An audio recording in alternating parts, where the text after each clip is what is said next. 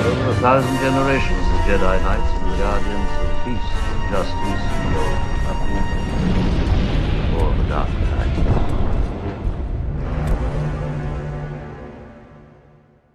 Welcome back to A People's History of the Old Republic, episode 6.4.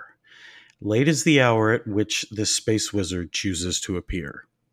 Last time, we had a shouting match with Jedi Master Atris, enjoyed some time with Darth Nihilus, and listened to Kreia lecture on why you shouldn't give change to beggars.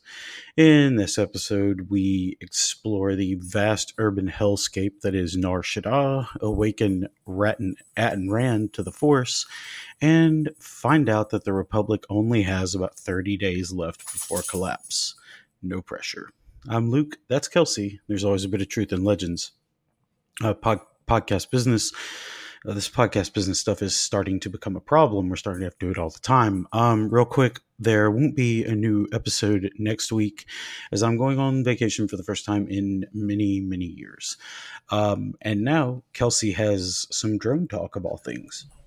Sure. So, in my day job, I am a reporter on drones and other things. And it's the Disney World is rumored to be bringing SUV-sized X-Wing drones to the Galaxy's Edge part of the park. It would be strange.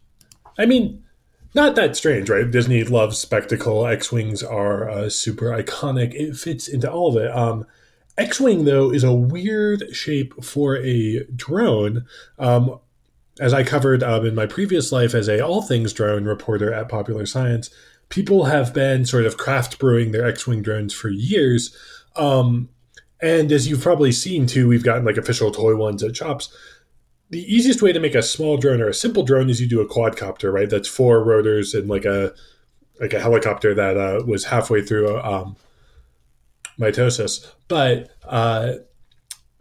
with the X-Wing shape is not super aerodynamic unless you're going very fast. Would Disney want to be putting a big fixed-wing drone with some weird aerodynamics over its things?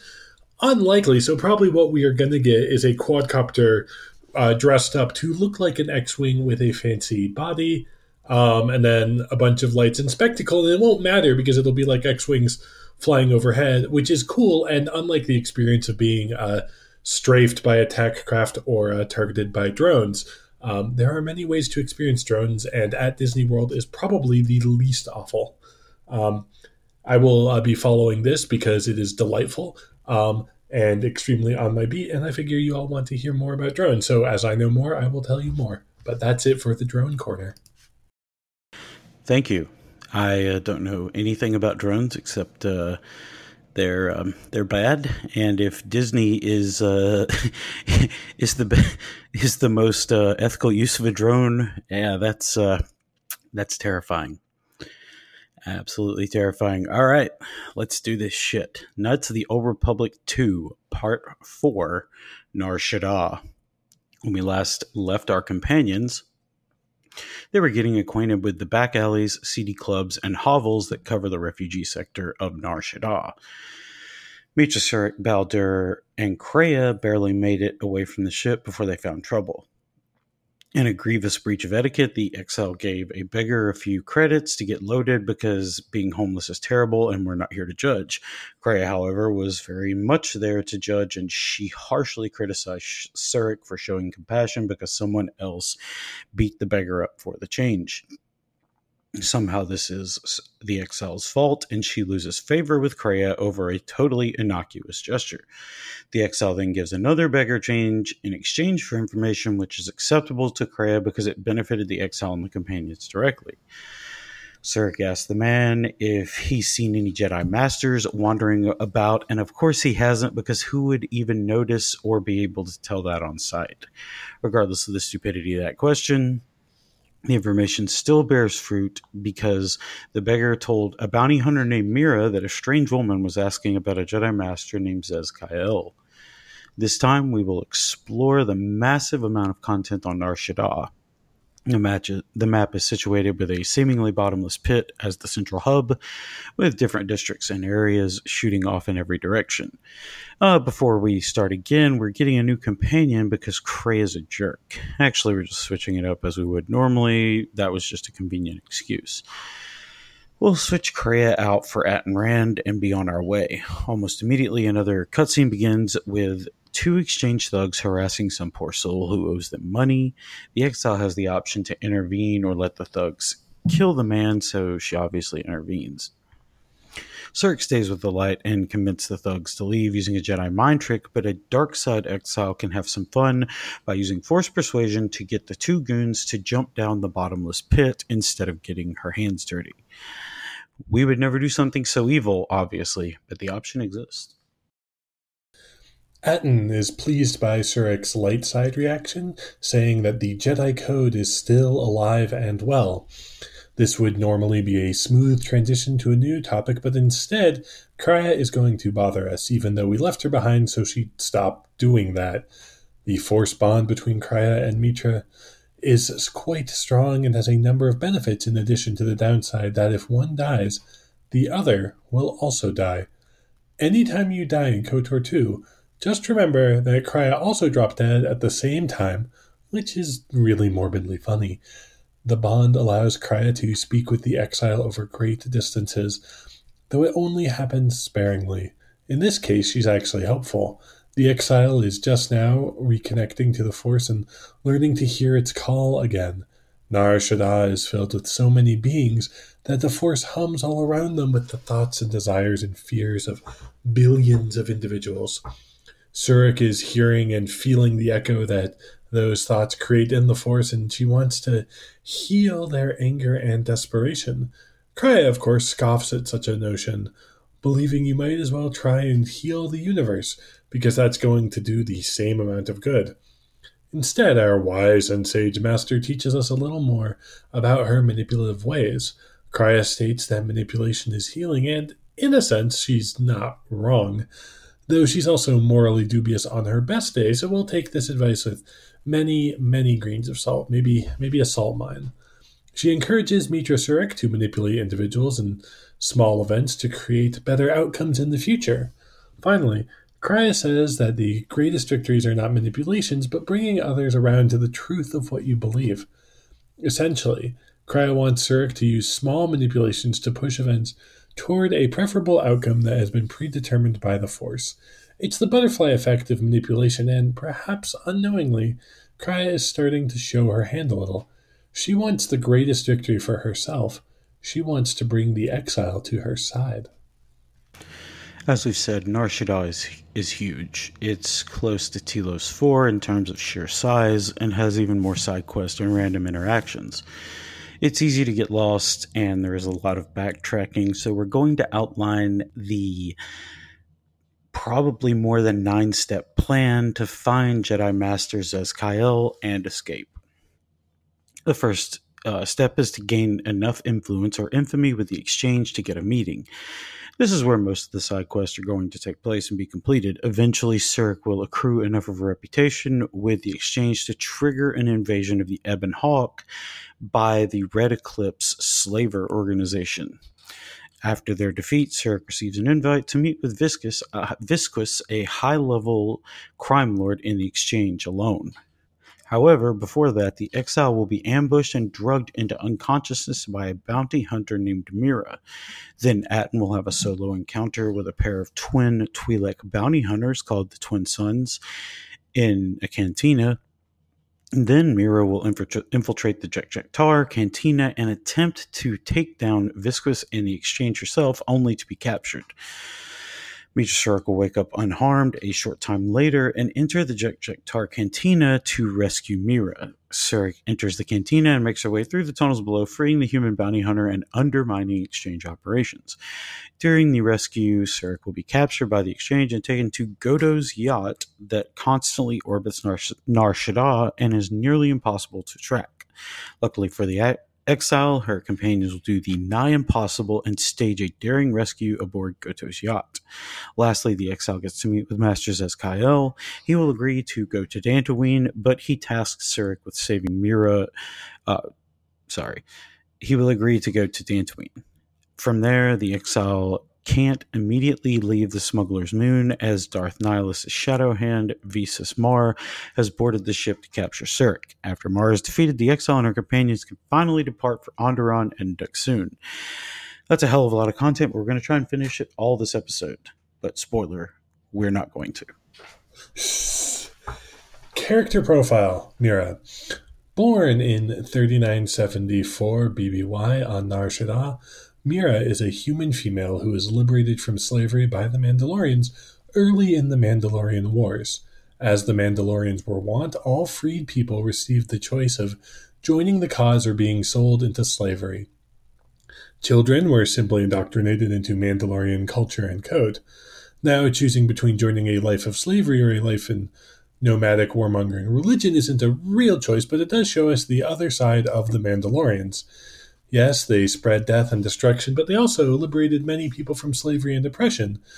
So it's easy to see why they would have had popular backing on certain worlds in the Outer Rim.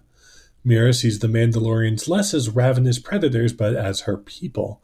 For years she was trained in their code, and she came to be an excellent hunter, fighter, and survivor. Mira was a Mandalorian neo-crusader, but her people were crushed at Malachor 5 when Mira was only 14. The young Mandalorian was once again forced to find a way to survive in an uncaring galaxy. Mira became a bounty hunter on Nar Shaddaa some time after Malachor 5, taking dangerous jobs to get by. Despite her short stature, Mira became one of the best bounty hunters around, using an unorthodox strategy. Mira insisted on capturing her targets because, in her belief, every bounty could be completed without casualties. She did have to kill her targets, but only rarely and with regret.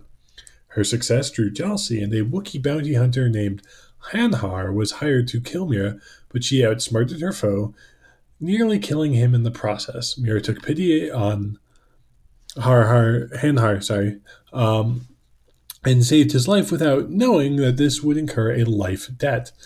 Mira told Hanhar to forget the life debt, but the Wookiee wouldn't, and he eventually began stalking Mira. Just before the Ebon Hawk arrived in 3951, Jedi Master Zez-Kaiel sought Mira out and hired her to watch over Meetra Surik and defend her life if necessary. If the exile is aligned with the light side, Mira will join as a party member.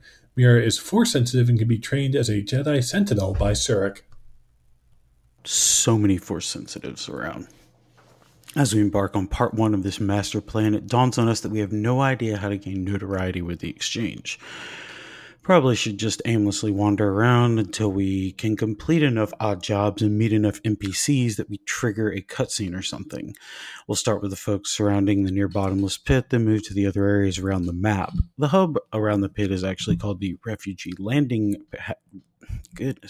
Refugee Landing Pad, but it's more fun to keep finding ways to say the pit is almost bottomless. Anyway, there are 3 merchants surrounding the pit, one of whom will actually help further the story, but has terrible merchandise until the end of the game. The good merchant, a Rodian named Gita, is in a heated turf war with a Duro named Undar, I guess, the not-so-good merchant who has much better merchandise at this stage in the game.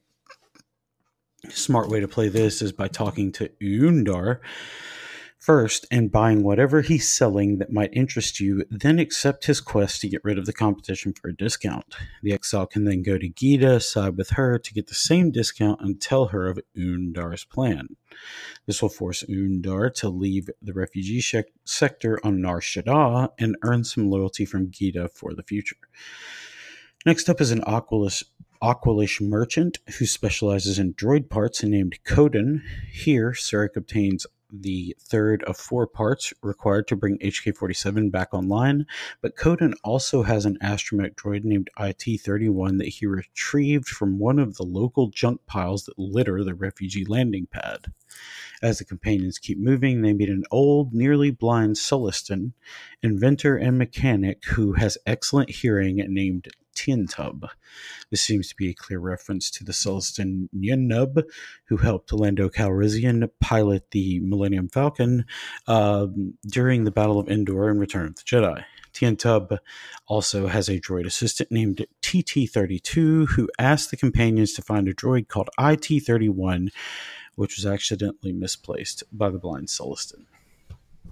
Luckily, we know where IT-31 is because we already talked to Coden. The Oculus merchant wants 500 credits for the droid he found, but an exile can haggle the price down to 300 or 100, and the dark side exile can get it for free with threats and intimidation. Coden will ask if the exile wishes to sell T3M4, but we would never do that to T3.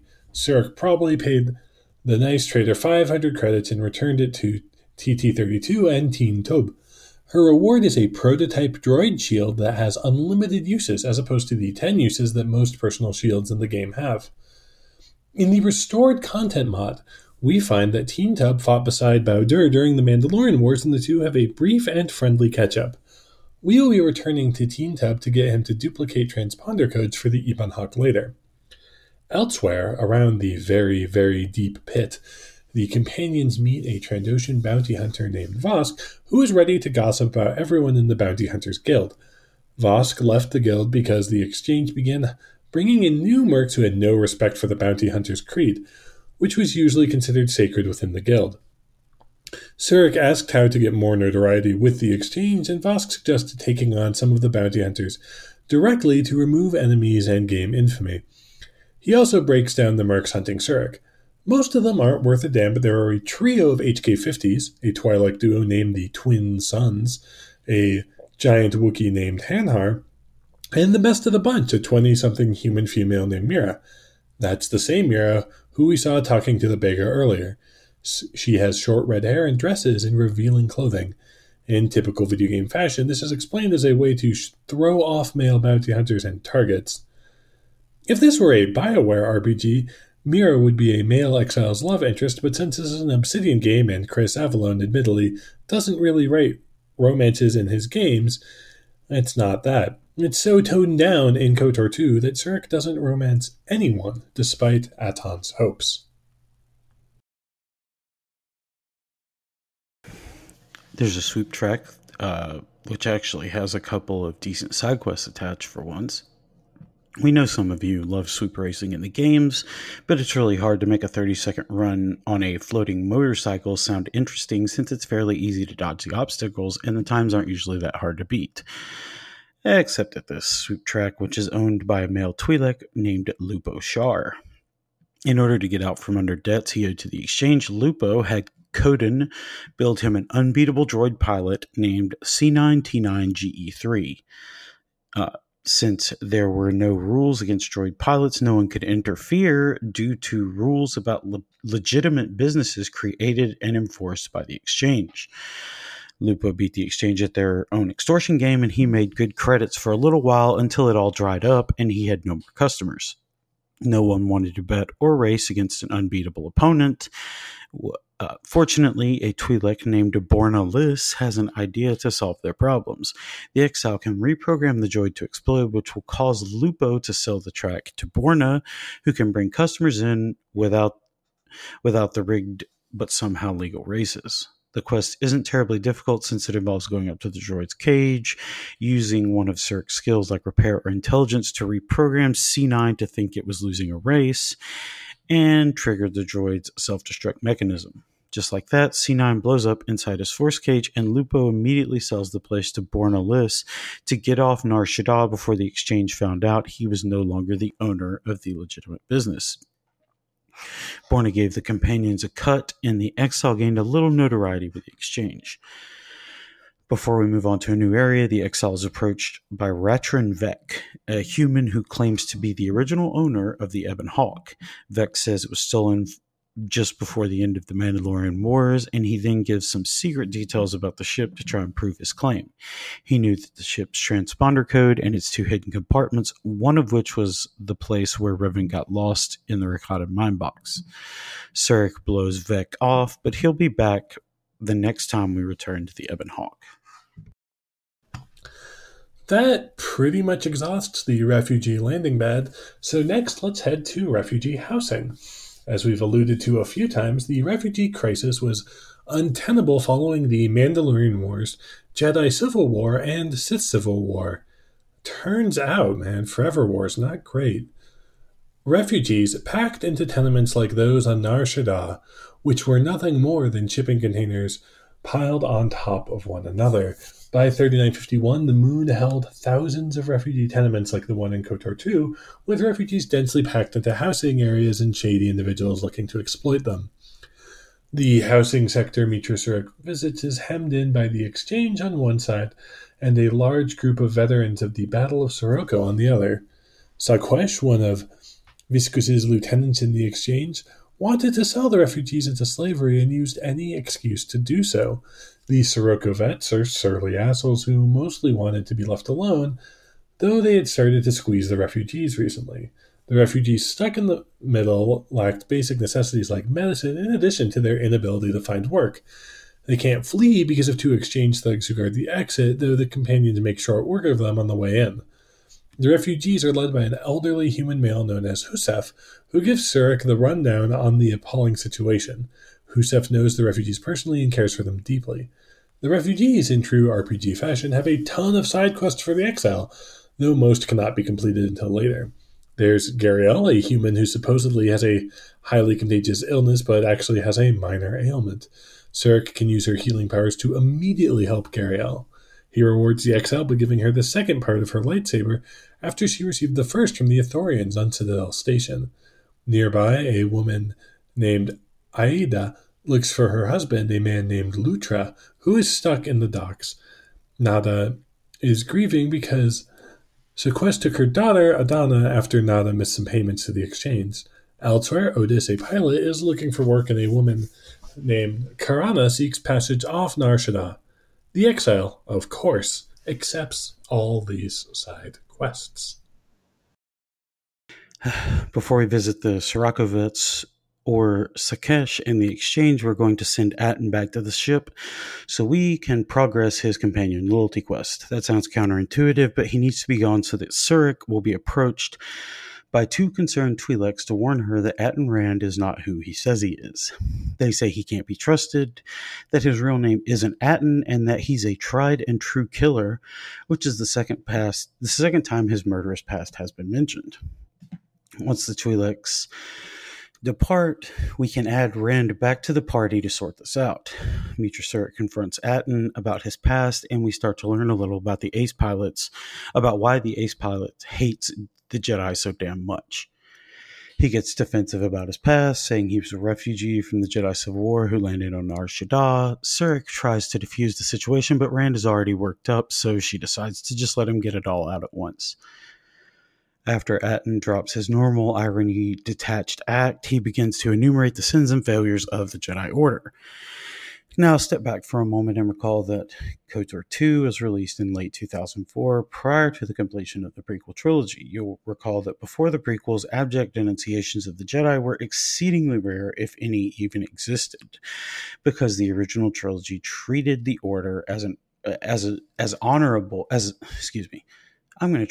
because the original trilogy treated them as an honorable order that was betrayed. There we go. Not the ring of easily duped stooges and war criminals we see in the prequels. At the time, anyone but the Sith treating the Jedi Order as contemptible was groundbreaking territory for Star Wars. Whereas KOTOR 1 lightly roasted the Order for some of its failures, but largely absolved them by the end of the game, KOTOR 2 will pull no punches. This is also a good time to note just how drastically these companion loyalty missions differ from the ones we covered in KOTOR 1. They aren't even real missions so much as dialogue checks to see if the exile has high enough influence to be trusted. And in the cases of Atten, Bao-Dur, the disciple, Brianna the Handmaiden, and Mira, completing these quests means Surik can train each in the ways of the Force. Atten's nowhere near done with his diatribe, however. He objects to Surik's prying, saying that he heard the stories about Surik during battles on Duxun and Malachor V, but never asked. At one point, Atten takes it too far, claiming that the Jedi who died at Malachor 5 when Surik ordered the activation of the mass shadow generator deserved it. This clearly hurt Surik, and it was meant to. At least with the Sith, Rand says, their murder and treachery were out in the open, not some hidden secret behind an order of supposedly benevolent monks. Atten continues, telling Surik that the Jedi have many lives to answer for. The charity of the Jedi is nothing more than a facade, and the Order is built upon lies. But Atten's not done yet. He's still got to get the heart of the problem for regular people in the galaxy. Quote, "The Jedi, the Sith, you don't get it, do you? To the galaxy, they're the same thing. Just men and women with too much power, squabbling over religion while the rest of us burn." End quote. At this point, Surik can lash out at Atten or ask him about his past. Surik chooses option 2, and Atten agrees to discuss it more since Surik has enough influence. Atten says that he used to serve the Republic, but was one of those who followed Revan and Malak into the unknown regions, and later swore fealty to the new Sith Empire. For Rand, it wasn't even a question, as the Sith teachings had already filtered through even the rank-and-file soldiers, but also because at least these supposedly evil Sith had come to protect the Outer Rim when it was needed. They didn't sit in their ivory towers on Coruscant waiting for the Mandalorian Wars to get close enough to do something. Trying to make the exile understand, Atten asks Surik to remember all those deaths caused by the Mandalorians in the worlds they annihilated along the way. Worlds like Soroka, where the Mandalorians left a world of glass craters, and Dura, where the Mandos rained down like fire, crushing the orbital cities and scorching the earth. If not for Revan, Malak, and Surik, the Republic would have fallen, and Atten doesn't care if it makes him a Sith. Rand isn't arguing that the Jedi and Sith are necessarily on the same moral footing. He simply decided that the devil you know is preferable to the devil you don't. Atten admits the Sith were murderous tyrants, but tyrants who helped seemed better than condescending priests and bureaucrats who didn't. Not only did he fight with the Sith, Rand became a member of a special forces team that was tasked with capturing and turning Jedi or killing them if need be. Atten knows many techniques for killing and capturing Jedi, such as injuring their Padawan first in order to take the Jedi's mind off the fight. Alternatively, you can just harm enough civilians until the Jedi comes to aid them and then spring your trap. Surik is dumbfounded by all this because Atten just seemed like a goof who maybe made a couple mistakes along the way, not a hardened spec ops Jedi killer. He seems to also have a natural affinity for concealing his thoughts and presence from Force users by putting up mental walls and focusing on strong emotions like lust. Yes, Atten hid himself from Jedi by being constantly horny. That is absolutely canon, and that is absolutely in the game. Atten says there were hundreds of squads like his, most trained at the Treyas Academy on Malachor 5. Near the end of the Jedi Civil War, everything changed for Atten when he met a female Jedi who said she was captured trying to save him. She never gave him her name, but she revealed Atten's Force sensitivity to him, something none of the Sith or Dark Jedi could detect. She told Atten to flee because when the Sith discovered his secret, they would take him to one of the torture facilities and either break him or kill him. Atten had heard stories about disappearances of Force sensitives, but his hatred of the Jedi proved too strong and he tortured the woman instead.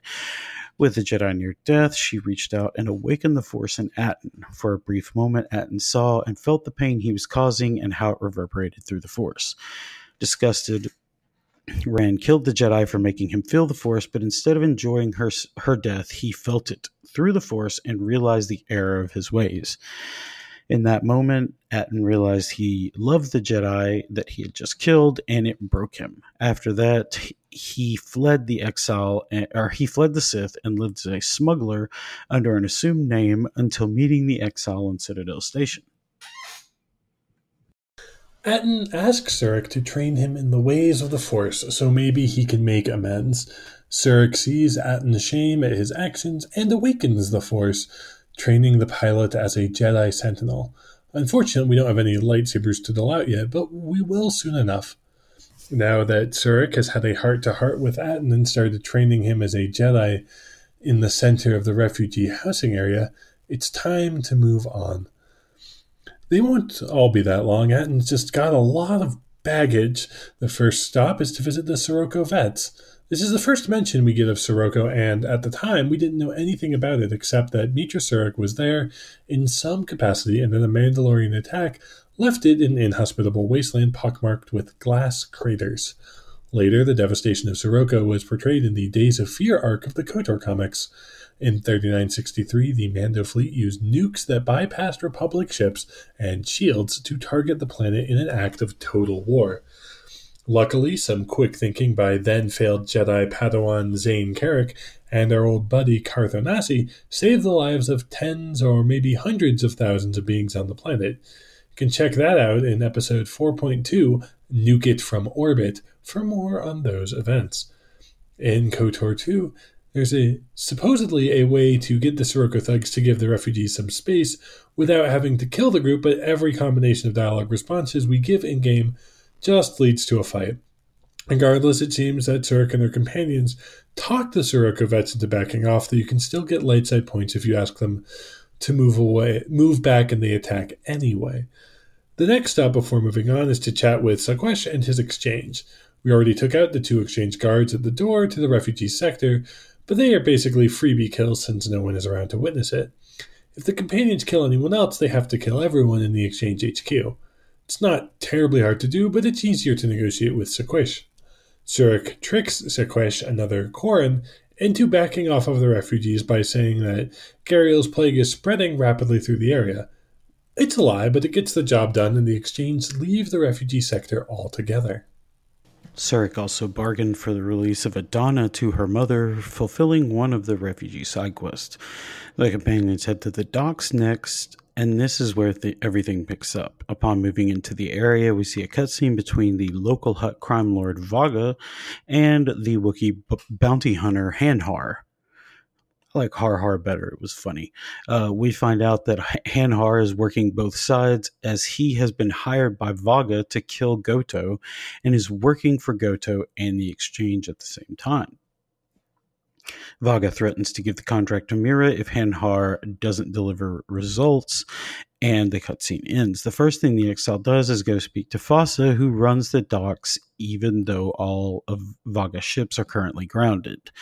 Fossa talks like a Toydarian and even has the same voice actor as Watto, but is a Twi'lek for some reason. It's unknown why this change or mistake was made in the first place, especially since Quello is a Toydarian and we already met him on the same map. Regardless, Fossa also needs help with the warning pylon lights on the docks, which requires Surik to complete a quick puzzle that we won't trouble you with. The exile pairs the power of each of the 3 dock pylons.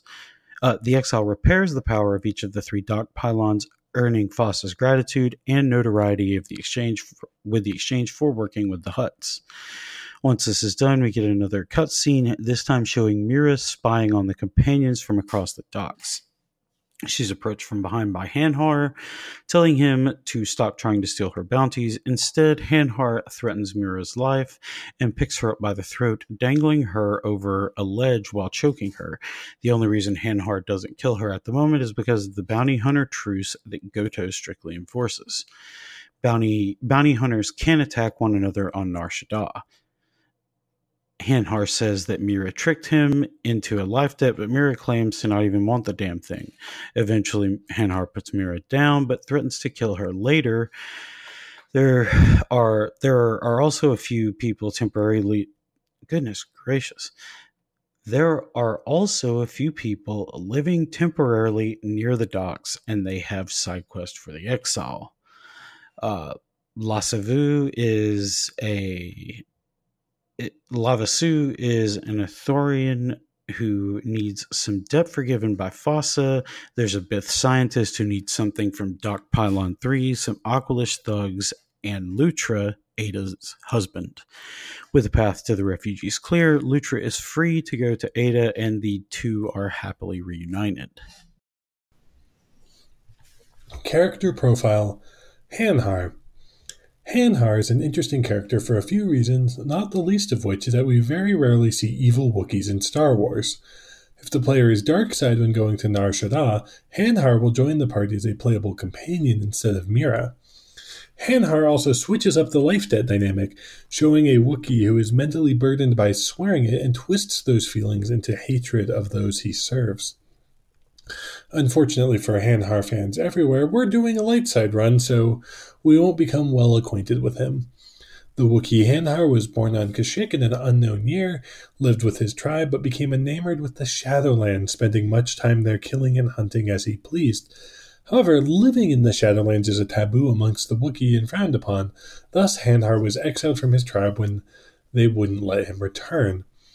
They also didn't like all that murdering he did. Later, when Circa arrived on Kashyyyk, they began infiltrating Wookiee tribes as friendly faces, but Hanhar, who watched from afar, knew that his tribe would soon be enslaved by human predators.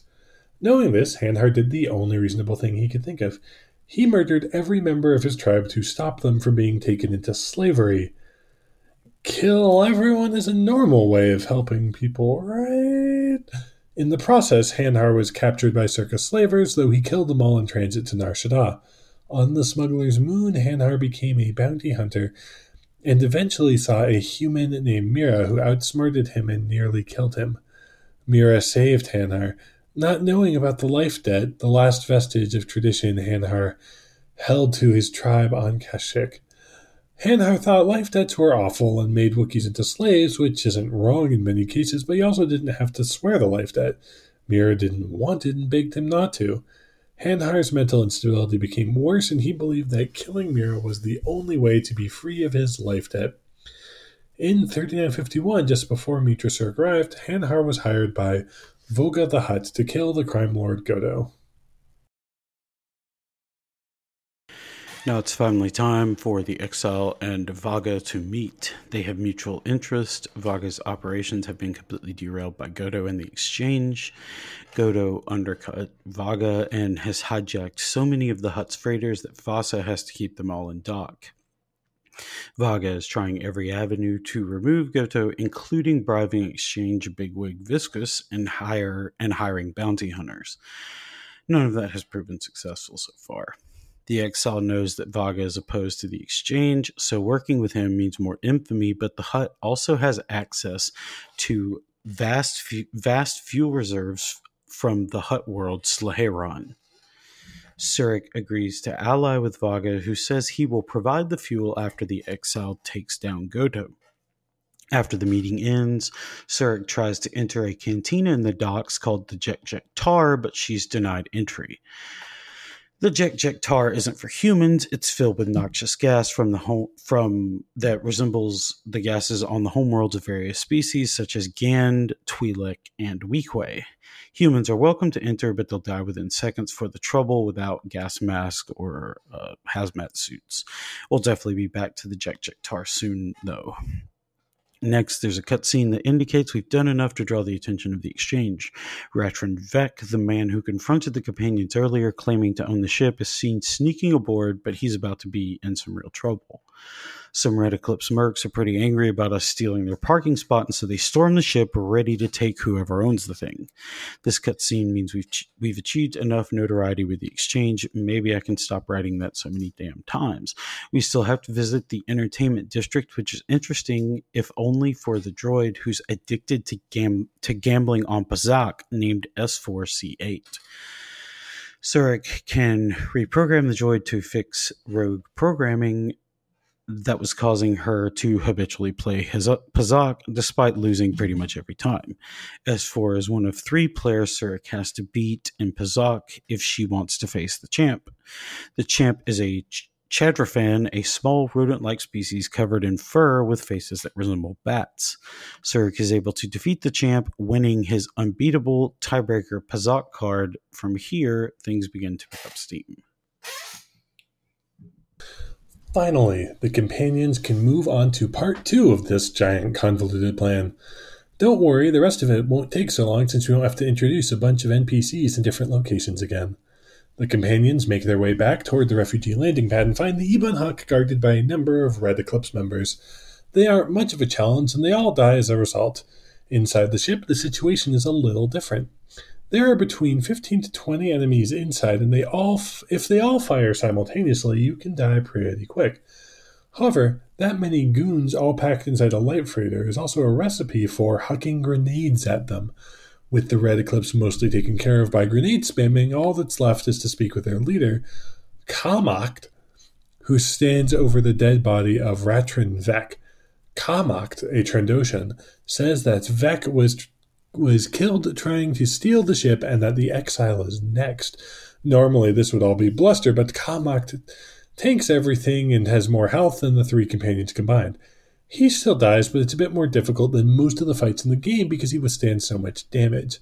There are a few pieces of cut content leading up to the fight that explain what happened in the lead-up.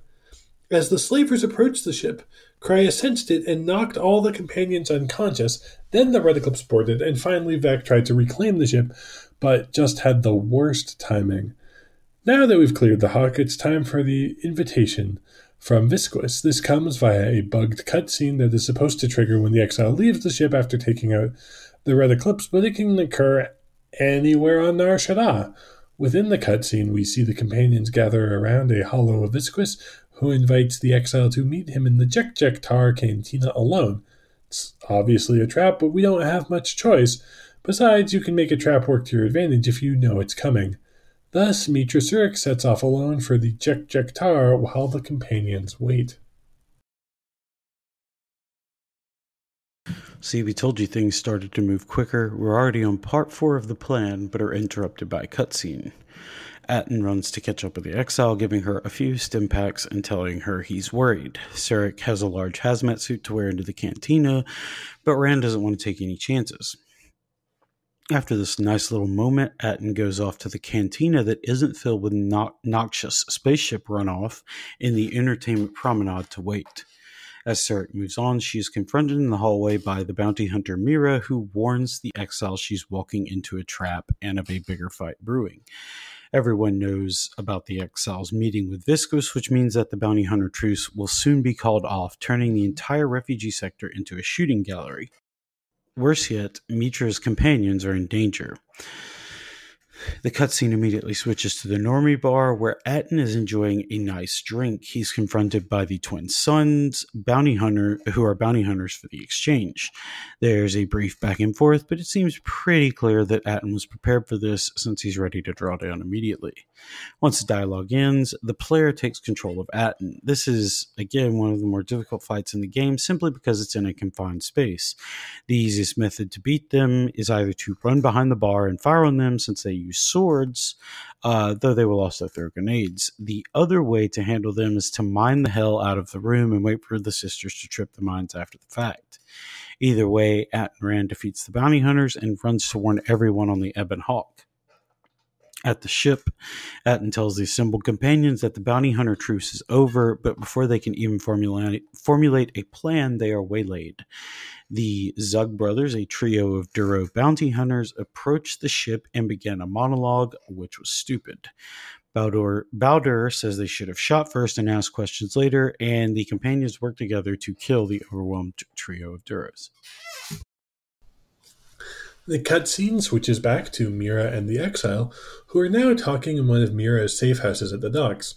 Surik knows she's walking into a trap with Visquis, but Mira wants to keep her out of the trap completely.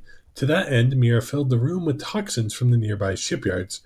Anyone without olfactory blockers like Mira will be knocked unconscious by the noxious fumes. Leaving Surik in the safe house, Mira takes the hazmat suit and enters the Jek Tar under the player's control. Inside, the rooms are hazy from the fumes that cater to non-humans looking for atmospheres that resemble those of their homeworlds.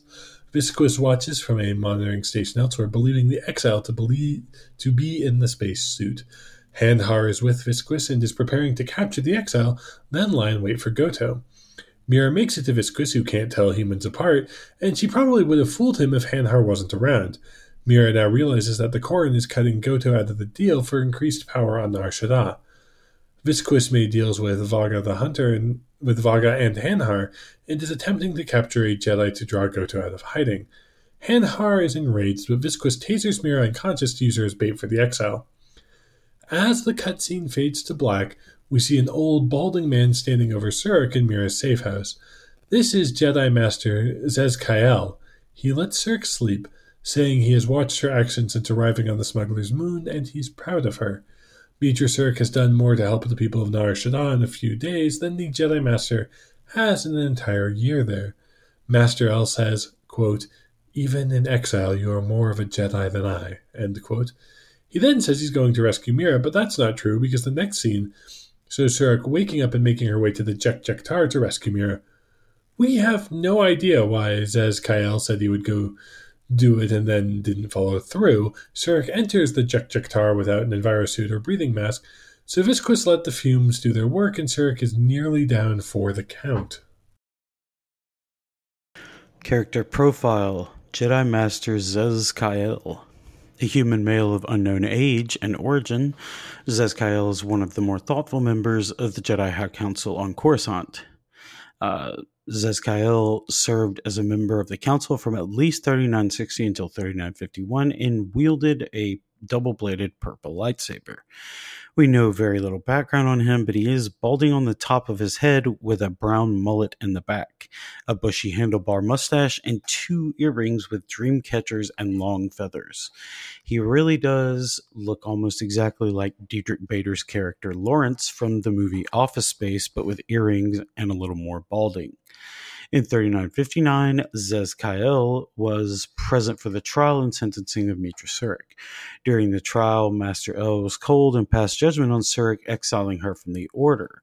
After Surik returned her lightsaber and departed, however, Zez Kyle showed his introspective nature by questioning the Jedi Order's role in the fall of Revan and many others. He sounds even more contrite when he and the exile meet on Nar Shaddaa, but doesn't follow through on any of that introspection when the Masters reconvene on Dantooine. This is something that happens with both Zez Kyle and Master Kavar on Onderon. Both sound genuinely remorseful for the way they treated Surik and seem to understand that the Jedi Order was flawed, but both will betray her in the end, those bastards. Oh well, they will get what's coming to them. Master El served on the High Council until 3952 when the massacre of Katar caused the Order to disband. Zez Kyle traveled to Nar Shaddaa to get lost in the crush of humanity. Just like all the Masters Surik encounters, Zez Kyle will teach her a lightsaber combat form and a force form. Due to her innate force talent for forming force bonds, Surik is able to learn skills from other Jedi at a rapid rate. That sounds very similar to someone else that is currently in the movies. I'm talking about Rey. I don't know why I said it so awkwardly. To be sure, this is a convenient narrative device to explain how Surik learns a new lightsaber form in 30 seconds, but that's just the reality we have to accept. There are 7 lightsaber forms and 4 force forms in the game, all of which we will discuss at some point during this adventure. It also sounds a little bit like a device borrowed from a certain cinematic franchise that was happening then and kind of faded from memory now, or not memory, but relevance now. But that's totally what Neo does, right? Like just uploading new forms of combat. Oh shit! I never thought about that. That's exactly right. That's exactly what he does. What she does too. That's awesome. All right. At the last moment, however, Kreia intervenes through their force bond to help the exile. She tells Surik to control her breath and let trace amounts of air in, allowing the Force to sustain her actions. Surik picks up the skill quickly and is now proficient in breath control, which protects her from toxic environments but only for a short time before it must be used again. Visquis is impressed by the Jedi and decided to just let the Cantina patrons handle the Jedi, but that's only a delay tactic. The patrons attack Surik en masse, mobbing her in many places, though she's able to hack her way out. Unfortunately, Visquis and Hanhar fled to a secret underground bunker, causing Surik to follow into the maze of tunnels. Meanwhile, Visquis has placed Mira in a fighting ring and presents her to Hanhar as a reward for his patience. Visquis wants to see Hanhar rip someone in half, while Mira tries to look for an escape route. Being locked in a confined space with an angry Wookiee sounds like a suboptimal situation. Also, a major plot point in Solo. The good news is that Mira is a light stepper and won't set off the mines around the perimeter of the arena, which allows her to run Hanhar into them. The Wookiee has considerable health, but Mira only needs to whittle it down halfway to knock Hanhar unconscious. Then Visquis unleashes a pack of Kath hounds. Mira is able to kill them, but then she has to fight through a dozen of highly dangerous Ubis guards hired by Visquis to guard his underground lair. Ubis hate the Republic and Jedi, blaming them for the destruction of their homeworld in an event that occurred many years earlier. The Ubis are tough and Mira is alone, so the best option is going stealth and moving past them to escape the escape tunnel hatch. At this point, Visquis realizes that Mira has escaped and that the Jedi has entered the base. Sarek cuts or blasts her way through the Ubis defenders until she reaches Visquis, who reveals that he intends to betray Goto and keep the bounty for himself. It's apparently enough to buy a planet, so at least we're dangerous enough to merit such an enormous bounty. Visquis then fled to the room with gas. Visquis has a good plan, but he never should have said it out loud or betrayed Goto in the first place. With the exile unconscious, Goto chimes in on the comm system. Visquis tries to beg for his life, but Goto has eyes everywhere and was prepared for the deception. Without hesitation, the Ubis mercs turn on Visquis and kill him while the exile's unconscious body is transferred to Goto's yacht. After this, another string of cutscenes begins, and we see Kreia rescue Hanhar and heal some of his wounds. Kreia requires Hanhar to swear a life debt, or she will drive him even more mad with her force powers. Hanhar doesn't want another life debt, but Kreia isn't interested in the rest of Hanhar's life. Instead, Kreia wants the Wookiee to hunt down and kill Mira, or at least try to. Whether he succeeds or fails, Hanhar will be free of both life debts. Why does Kreia do this? It probably has something to do with Ichani philosophies about battle that boil down to the idiom, whatever doesn't kill you makes you stronger. In this way, Kreia can test Mira to see if she's worthy to go with the exile. However, this may be totally off base, given that we won't see Hanhar again until the very end of the game. The next cutscene shows Mira meeting with Atton to try and find a way to rescue the exile. Only Visquis knew how to contact Goto, but he's dead under the Tar. Goto's ship is invisible and impossible to track, but in a stunning turn of events, Atton has a bright idea.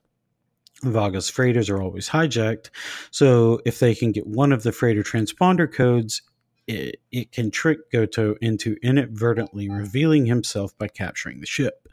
The transponder codes are locked up tight in Vaga's warehouse, and it would be impossible to gain access unless you were a droid. The scene immediately cuts to T3 being led into Vaga's warehouse. This is T3's second time to shine after the tutorial when he saved the Ebon Hawk, the Exile, and Kreia. T3 is allowed inside after the champ vouches that he won the droid in a Pazaak game and needs to offload it. Inside the warehouse is divided into two sections, with one being blocked by a particularly annoying protocol droid called C7E3. C7 is quite rude to droids that he believes to be inferior, including C6E3, another protocol droid who lost his job to C7. In order to access the transponder codes, we need access to the door that C7 is blocking. T3 knows just what to do, telling C7 he needs a memory wipe and goading him into a fight. T3 still has the overpowered unlimited shock arm, so we'll use that for a few more levels. With C7 out of the way, C6 comes over to the console and unlocks the big door. Remember, the player controls T3 and must choose his responses in dialogue without knowing what they really mean, since they're just beeps and whistles. At this point, cut content was supposed to have the two droids we helped on Citadel Station show up in the warehouse. T3 and the astromech T1N1 were supposed to get into a fight that freed B4D4, who had been held hostage by T1 since they arrived. Maybe it was good this was cut. It's better to imagine that T1 and B4 lived a happy life together. Back in the game, T3 finally has access to the ship control area, which is where transponder codes are monitored and sent to a remote station. Through a series of beeps we don't understand, T3 is able to get a transponder code and blank transponder card from the ship control droid. If that seems too easy, that's because our little droid friend isn't out of danger just yet. A group of 3 HK-50 droids shows up and destroys C6 before coming after T3. This is probably the point when that shock arm is no longer overpowered and we need to use another weapon or just mine the area. T3 draws the HK-50 droids in and is able to destroy them with a combination of shields, blaster fire, and those mines. T3 retrieves the final part needed to activate HK-47 from the HK-50s he destroyed. T3 didn't get a companion loyalty mission in KOTOR 1, but he's gotten 2 solo missions so far in this game. When T3 gets back to the safe house, we realize he undertook the mission to retrieve transponder codes of his own initiative while Atton and Mira were chatting. Good job, T3. Only 2 companions can go on the mission, so we'll take Mira and T3 to rescue Meetra Surik. We make a quick stop by Tientub's shop, and the Sullustan is happy to put an exchange transponder code on the blank card, or I'm sorry, a Hutt transponder code. With that in hand, the companions head off to the Ebon Hawk and take off. Almost immediately, Goto's ship materializes and catches the Hawk in its tractor beams. Goto's yacht is called Visionary, and it looks like a supersized version of the Cylon snub fighters from the new run of the Battlestar Galactica series. It is easily 20 times the size of the Ebon Hawk, probably more. While the Ebon Hawk is captured, it's time for us to really meet Goto. Surik is on the ship's viewing platform, and is approached by a circular black droid that produces a holo of Goto, the leader of the exchange. Goto gets down to business, immediately asking Surik about her status as a Jedi before trying to offer her a job. This game is a shock to the Exile, since every 2-bit bounty hunter and thug in this quadrant of the galaxy has been trying to kill her. Goto apologizes, saying that his orders were misinterpreted and that he needs the Exile alive. Besides, if Surik was a Jedi, she'd defeat the assassins, and if she couldn't, she was of no use to Goto anyway. This is where we learn how fucked the Republic really is. In a word, the Galactic Republic is broken. It's no longer able to sustain or protect itself, and it can barely stand as is. To make matters worse, the destruction of Peraga seems to have set a catastrophic series of events into motion that will cause the old Republic to fall. Goto continues, quote, "In one standard month, the Republic will collapse, not due to war or secession, but because it lacks the infrastructure to support itself. It is unknown to all but a few, but the Republic lost the Jedi Civil War. At the time of their defeat, the Republic was on the brink of collapse," end quote. Goto also believes that something is actively killing off the Jedi, and that the desolation of Katar was a fatal strike against the Order. Surik is dumbfounded. Why did Goto chase her all over the galaxy just to ask her to save it? Normally, we do Goto's character profile here, but Nar Shaddaa just takes too long, so we will do that. That and meet Zaz Kael and talk about the Exile's confrontation with Visas Mar all next episode. In the game, Goto isn't finished with his diatribe. When discussing the Jedi and Sith, he doesn't take sides, saying that the issue needs to be resolved so that the galaxy can be at peace for a time. Goto says, quote, "It is simply important to me that the infighting amongst these Jedi religious branches be resolved so that the galaxy may be put back together," end quote. It's the 3rd time we've heard someone say that the Jedi and Sith are warring sects of the same religion on Nar Shaddaa alone. No matter what the Jedi and Sith think of one another in their eternal holy war, it's clear that everyone from refugee beggars to pilots with shady pasts to all-powerful crime lords see it as a struggle that only harms their interests and needs to end. When Surik suggests that Goto try Pazaak instead of meddling in galactic politics, the crime lord says that Pazaak is boring and too unpredictable. Instead, Goto prefers, quote, "predictable games such as galactic economics," end quote. Goto then makes it abundantly clear that Surik is the literal last line of defense against the fall of the Old Republic and the demise of the Jedi Order. To paraphrase Grima Wormtongue in Tolkien's The Two Towers, late is the hour at which this space wizard chooses to appear. Goto apologizes, quote, "I am afraid a broken ex-Jedi is all I have to save the galaxy at the moment," end quote. Surik finally decides that if Goto wants to save the Republic so badly, then their goals are aligned and agrees to work with him. Alarms suddenly ring out indicating that Surak's companions have boarded the Visionary to attempt a daring prison break. Goto leaves the exile with multiple droid guards before departing. Now the game switches back to Mira and T3 at one of the ship's hatches. T3 slices the nearby terminal, downloading the overload program.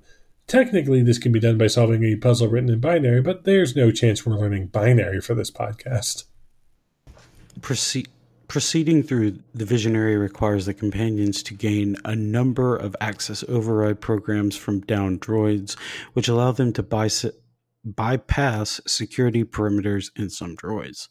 Otherwise, it's mostly a running firefight throughout the entire ship. Mira and T3 fight past probe droids with flamethrowers and a room with 6 large battle droids and 3 turrets. Luckily, T3 can short-circuit the turrets, causing them to fire on the droids and making this much easier.